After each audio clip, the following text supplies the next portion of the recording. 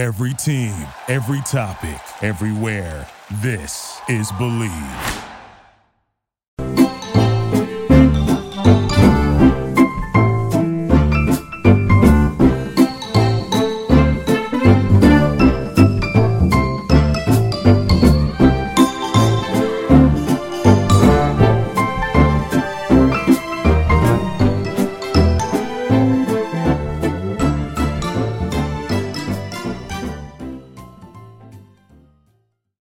BetOnline is your number one source for all your betting needs. Get the latest odds, lines, and matchup reports for baseball, boxing, golf, and more. BetOnline continues to be the fastest and easiest way to place your wagers, including live betting and your favorite casino and card games available to play right from your phone. Head to the website or use your mobile device to sign up today to get in on the action. And remember to use our promo code BELIEVE, that's BLEAV, for your 50% welcome bonus on your first deposit. BetOnline, where the game starts. All right, folks. Well, welcome into the show. This is Jeremy Evans, your host of the California Sports Lawyer podcast, where we talk about entertainment, media, and sports topics. This is episode 32 of season 5. As always, appreciate you being with us and making us the number one sports law podcast in the world for 3 years running now. So, again, appreciate you being with us. And we'll get right into it as we're talking about artificial intelligence, or AI, sort of being at the heart of entertainment, media, and sports, and particularly its future. And if you've been following it all with regard to SAG-AFTRA and the WGA, specifically for the actors and the writers in Hollywood, they have been in negotiations and on strike. And one of the main issues is the use of AI and the regulation of AI in the filmmaking process and in the writing process, which I would include, sort of writing in that filmmaking process there, technically speaking. But so we live in an interesting time where it seems that artificial intelligence is potentially at the heart of every negotiation and every program and every discussion today. I know that it's occurring in the legal field for sure, and it's something that is going to be discussed. I currently serve as president of the California Lawyers Association, which is one of the largest bar associations in the country, and I know this is going to be a huge issue we're going to be addressing in the coming weeks and months. It's something that the State Bar of California is looking at, and it's something that a host of other bar associations are looking at. And that's just one area, but this is something that we're going to continue to see develop in our lifetime. And it's both scary and fascinating at the same time. And I often have said and have felt that Hollywood has done a pretty good job of predicting the future when it comes to movie making and things that happen in the future, whether that's by chance or, some sort of divine intervention. But it definitely seems that a lot of things that happen sometimes in film end up happening in real life. And I think in some sense, it's a lot of times films are made in a way that help you prepare for the future, but also in some way warn you of the future. And so I think that in that sense, there's a lot of folks who are weary about artificial intelligence. And actually at the annual meeting coming up for the California Lawyers Association, we have Dr. Chris Mattman coming in, who is the Chief Technology Officer at NASA, and specifically the JPL program. So I hope that folks can listen into that. But this is, again, a major issue. So, artificial intelligence is really at the center of this idea of potential growth of entertainment, media, and sports, the acceptance of it, the regulation of it. This is sort of it's a big deal. And of course, with the strike going on with SAG-AFTRA, which is the Screen Actors Guild, and of course the WGA, which is the Writers Guild of America, they have these ongoing negotiations. And at the heart of it as well is the Alliance of Motion Picture and Television Producers.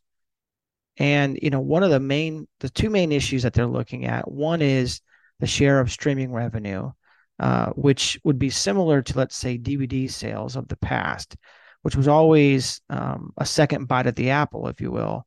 where after a traditional theatrical release, you would have DVD sales. And this is where a lot of actors would get percentage points and say, oh, I'll get X percentage of DVD sales. Well, of course, DVDs are really non-existent these days.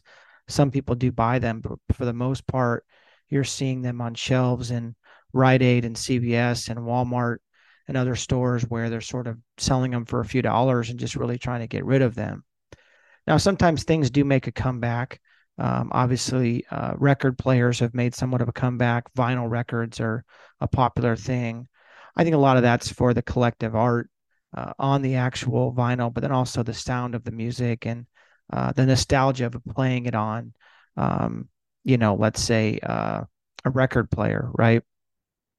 But and that's also been some updates to the vinyl to where the music does sound better, technology can be better, but I think some people do enjoy sort of that older sound. I myself have records and do listen to it from time to time, but I will say that the ease of turning on a streaming service and just listening to music and paying a flat fee is far easier. I don't know if it's better, but it's definitely easier.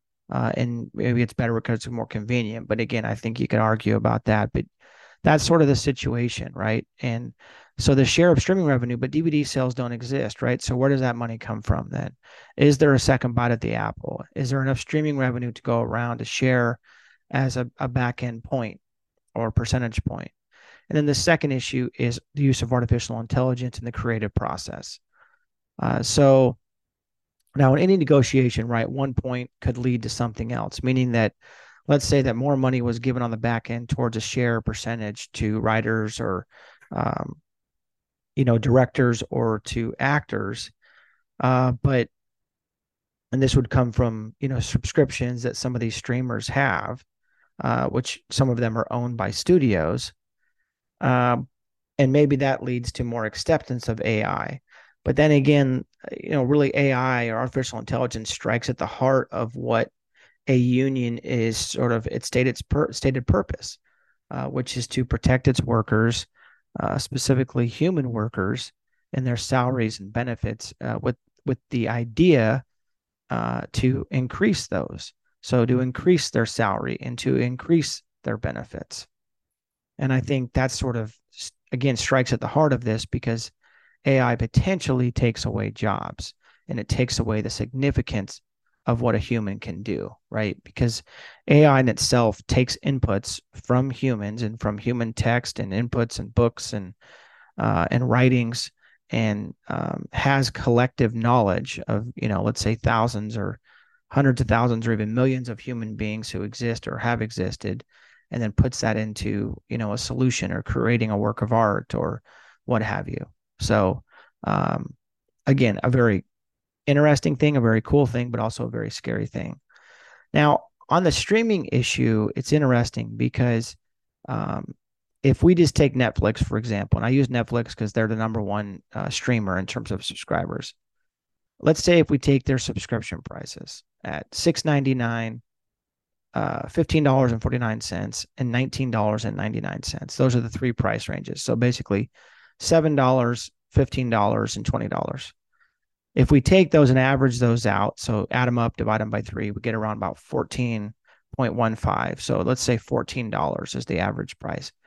If we multiply that by the 238 million subscribers that Netflix has, and that's per month in terms of the dollar amount, you get $3.33 billion in subscription fees per month. Now, that's assuming that everybody pays and there's not freebies going on through some self-service provider or people aren't, sharing or whatever it is. I'm sure there's more subscribers than 238 unofficially, although Netflix is beginning to crack down on that. But that's 3.33 billion dollars in subscription fees per month.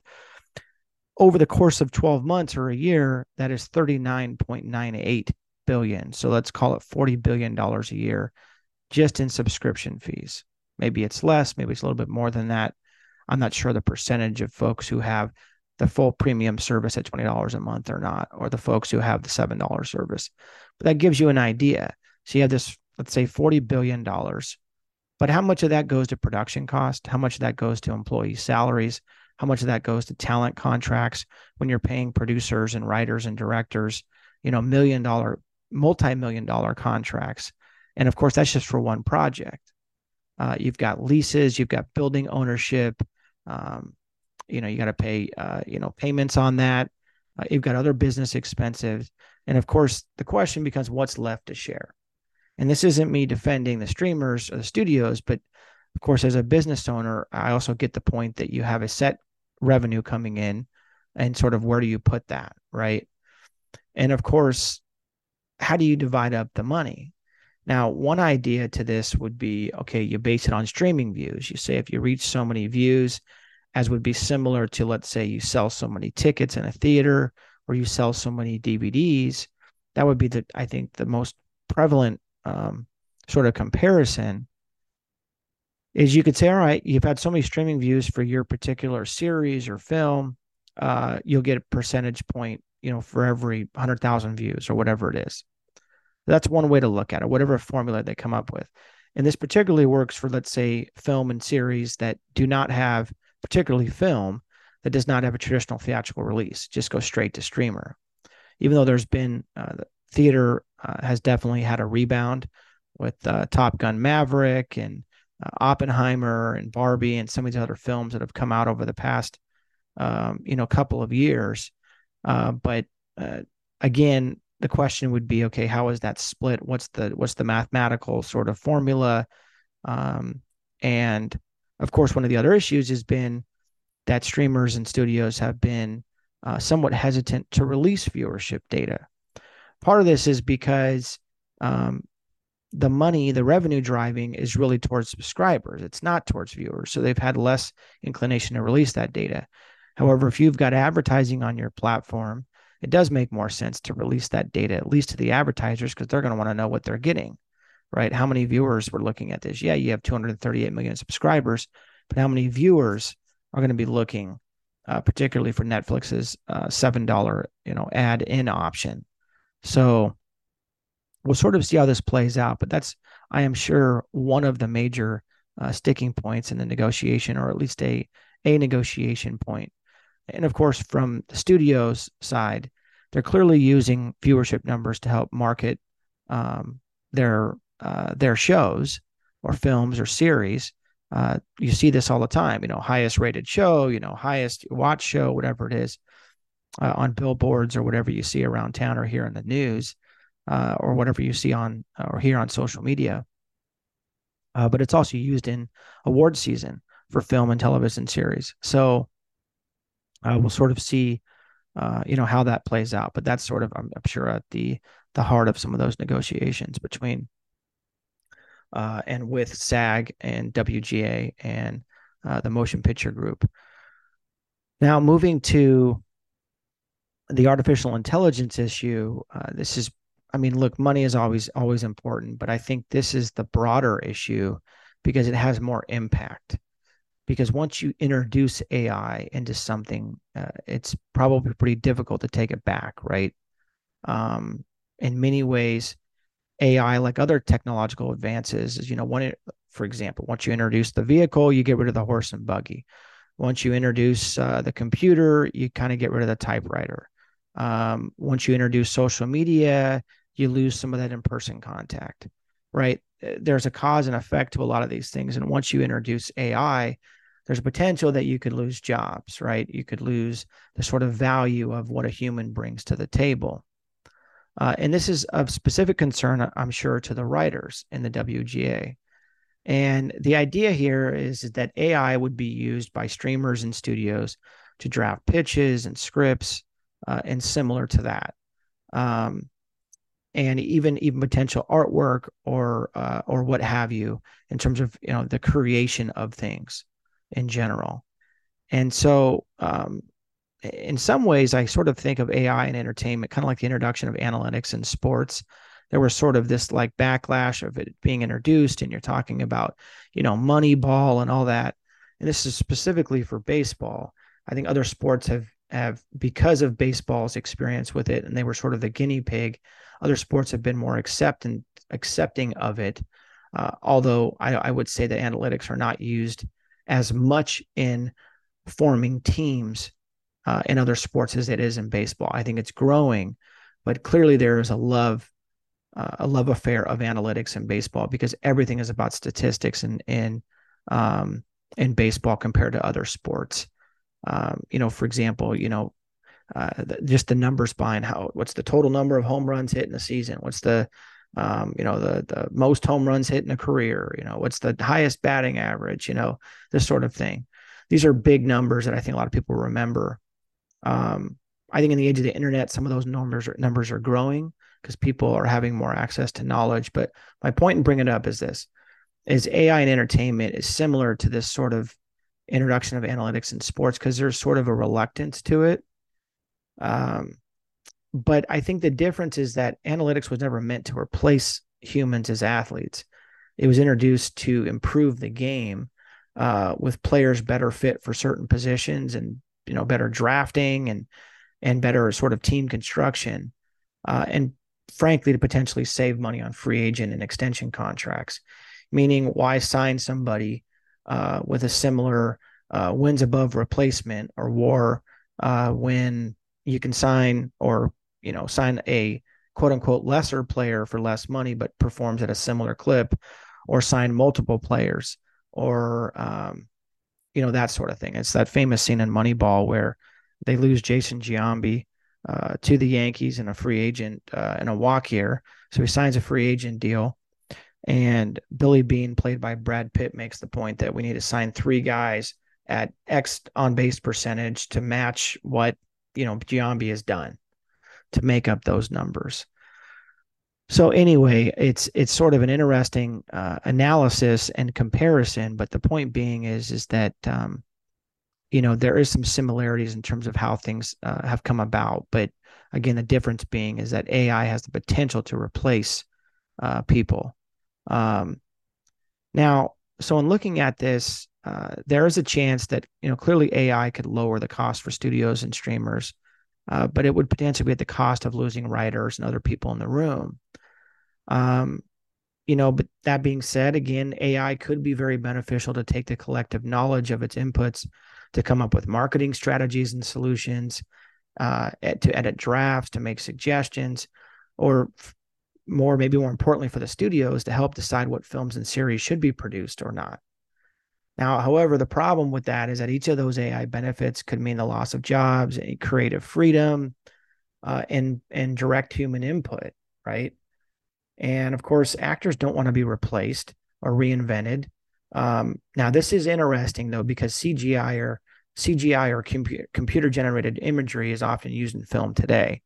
Now, it's not replacing actors. I think it's sort of advancing it or adding a piece to it, or adding Mission Impossible or some of these other films, right, where you have AI added to some sort of crazy action scene, right? And then is there one thought that maybe is CGI the predecessor to AI? Is this sort of computer generated imagery the future of sort of maybe bringing in AI? I think there's definitely some history in this, and that Hollywood's top actors have complained before about bringing too much CGI into something. And actually, there was some talk a while back about bringing James Dean back to the silver screen. And you're probably saying, well, how is that possible when, James Dean has been deceased for years? The idea is that CGI and artificial intelligence will work together to basically come up with, James Dean, or using prior footage or what have you in interviews to create a character on the screen. So seems kind of crazy, but there's been some articles written on that I would encourage you to check out. But clearly that wouldn't be good for the actors, right? Now, a lot of this stuff is sort of, I don't want to seem like it's doomsday or I'm advocating for one position or the other. I think I'm just trying to lay out the issues as to these are probably some of the things going on in the negotiation room when it comes to AI and any sort of creative freedom with actors and with writers. Now, I will note this, sort of as we get towards the close of this episode, is in a federal court case in earlier this month in August, The judge in the case ruled that, quote, human authorship is a bedrock requirement, end quote, of registering a copyright. And this was a decision by the judge that upheld a U.S. Copyright Office decision that a piece of art created by artificial intelligence is not open to protection. Meaning, if something is created by AI, it does not receive copyright protection. Now, this makes sense because, one of the bedrock requirements of copyright is that it be created by a human. And of course, AI is created by a human, but then sort of uses those inputs to create something new. But it's sort of interesting because the things that AI is using that humans are inputting into the AI to make it sort of have these ideas is it's using human created resources, right? Books and textbooks and writings and, basically any information that can be uploaded or inputted into a system, into a machine. Of course, a lot of those works are protected by copyright, right? So it creates a secondary issue. So not only can it not be protected by copyright, according to this court case, which is likely to be appealed, and if approved on appeal, and then potentially if it makes it to the Supreme Court, we'll have some very high level, sort of case law. But then also, I'm sure other state legislatures will probably consider passing laws to help protect this. I'm sure California might be one, but who knows? Because California is in a interesting spot because on one hand, you have a situation where you have a huge tech industry in Silicon Valley where I'm sure AI is very prevalent and may indeed have been somewhat invented. But then you've also got this huge, sort of Hollywood contingency with actors and writers. So we'll sort of see how that plays out. And of course, even though AI is a code program that's like open source, so for like, let's say ChatGPT, it's open source, anybody can use it. It's still, again, being human resources are inputted in that with potentially copyright issues in there. So AI in the future could potentially be limited by such inputs, and it may derail some of the AI development unless they can get licenses for some of these things, or unless AI can just use information that's in the public domain, stuff that's not protected by copyright, meaning that it's, so many years old, right? And actually, you can look it up online as to when the public domain date is. If you actually go to the internet or Google and just type in what's the public domain date, it'll give it to you. There's some exceptions, but generally that's sort of what it is. Not legal advice, but definitely there is a website where you can look that up as to what that date is. But again, that could be a huge restriction for AI, right? But even if AI is going back, let's say hundreds of thousands of years, that's still a lot of information.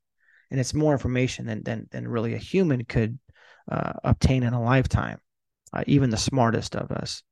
And I think that's one of the values of AI, at least from the studio perspective, is that it can do all these things and not cost any money, right?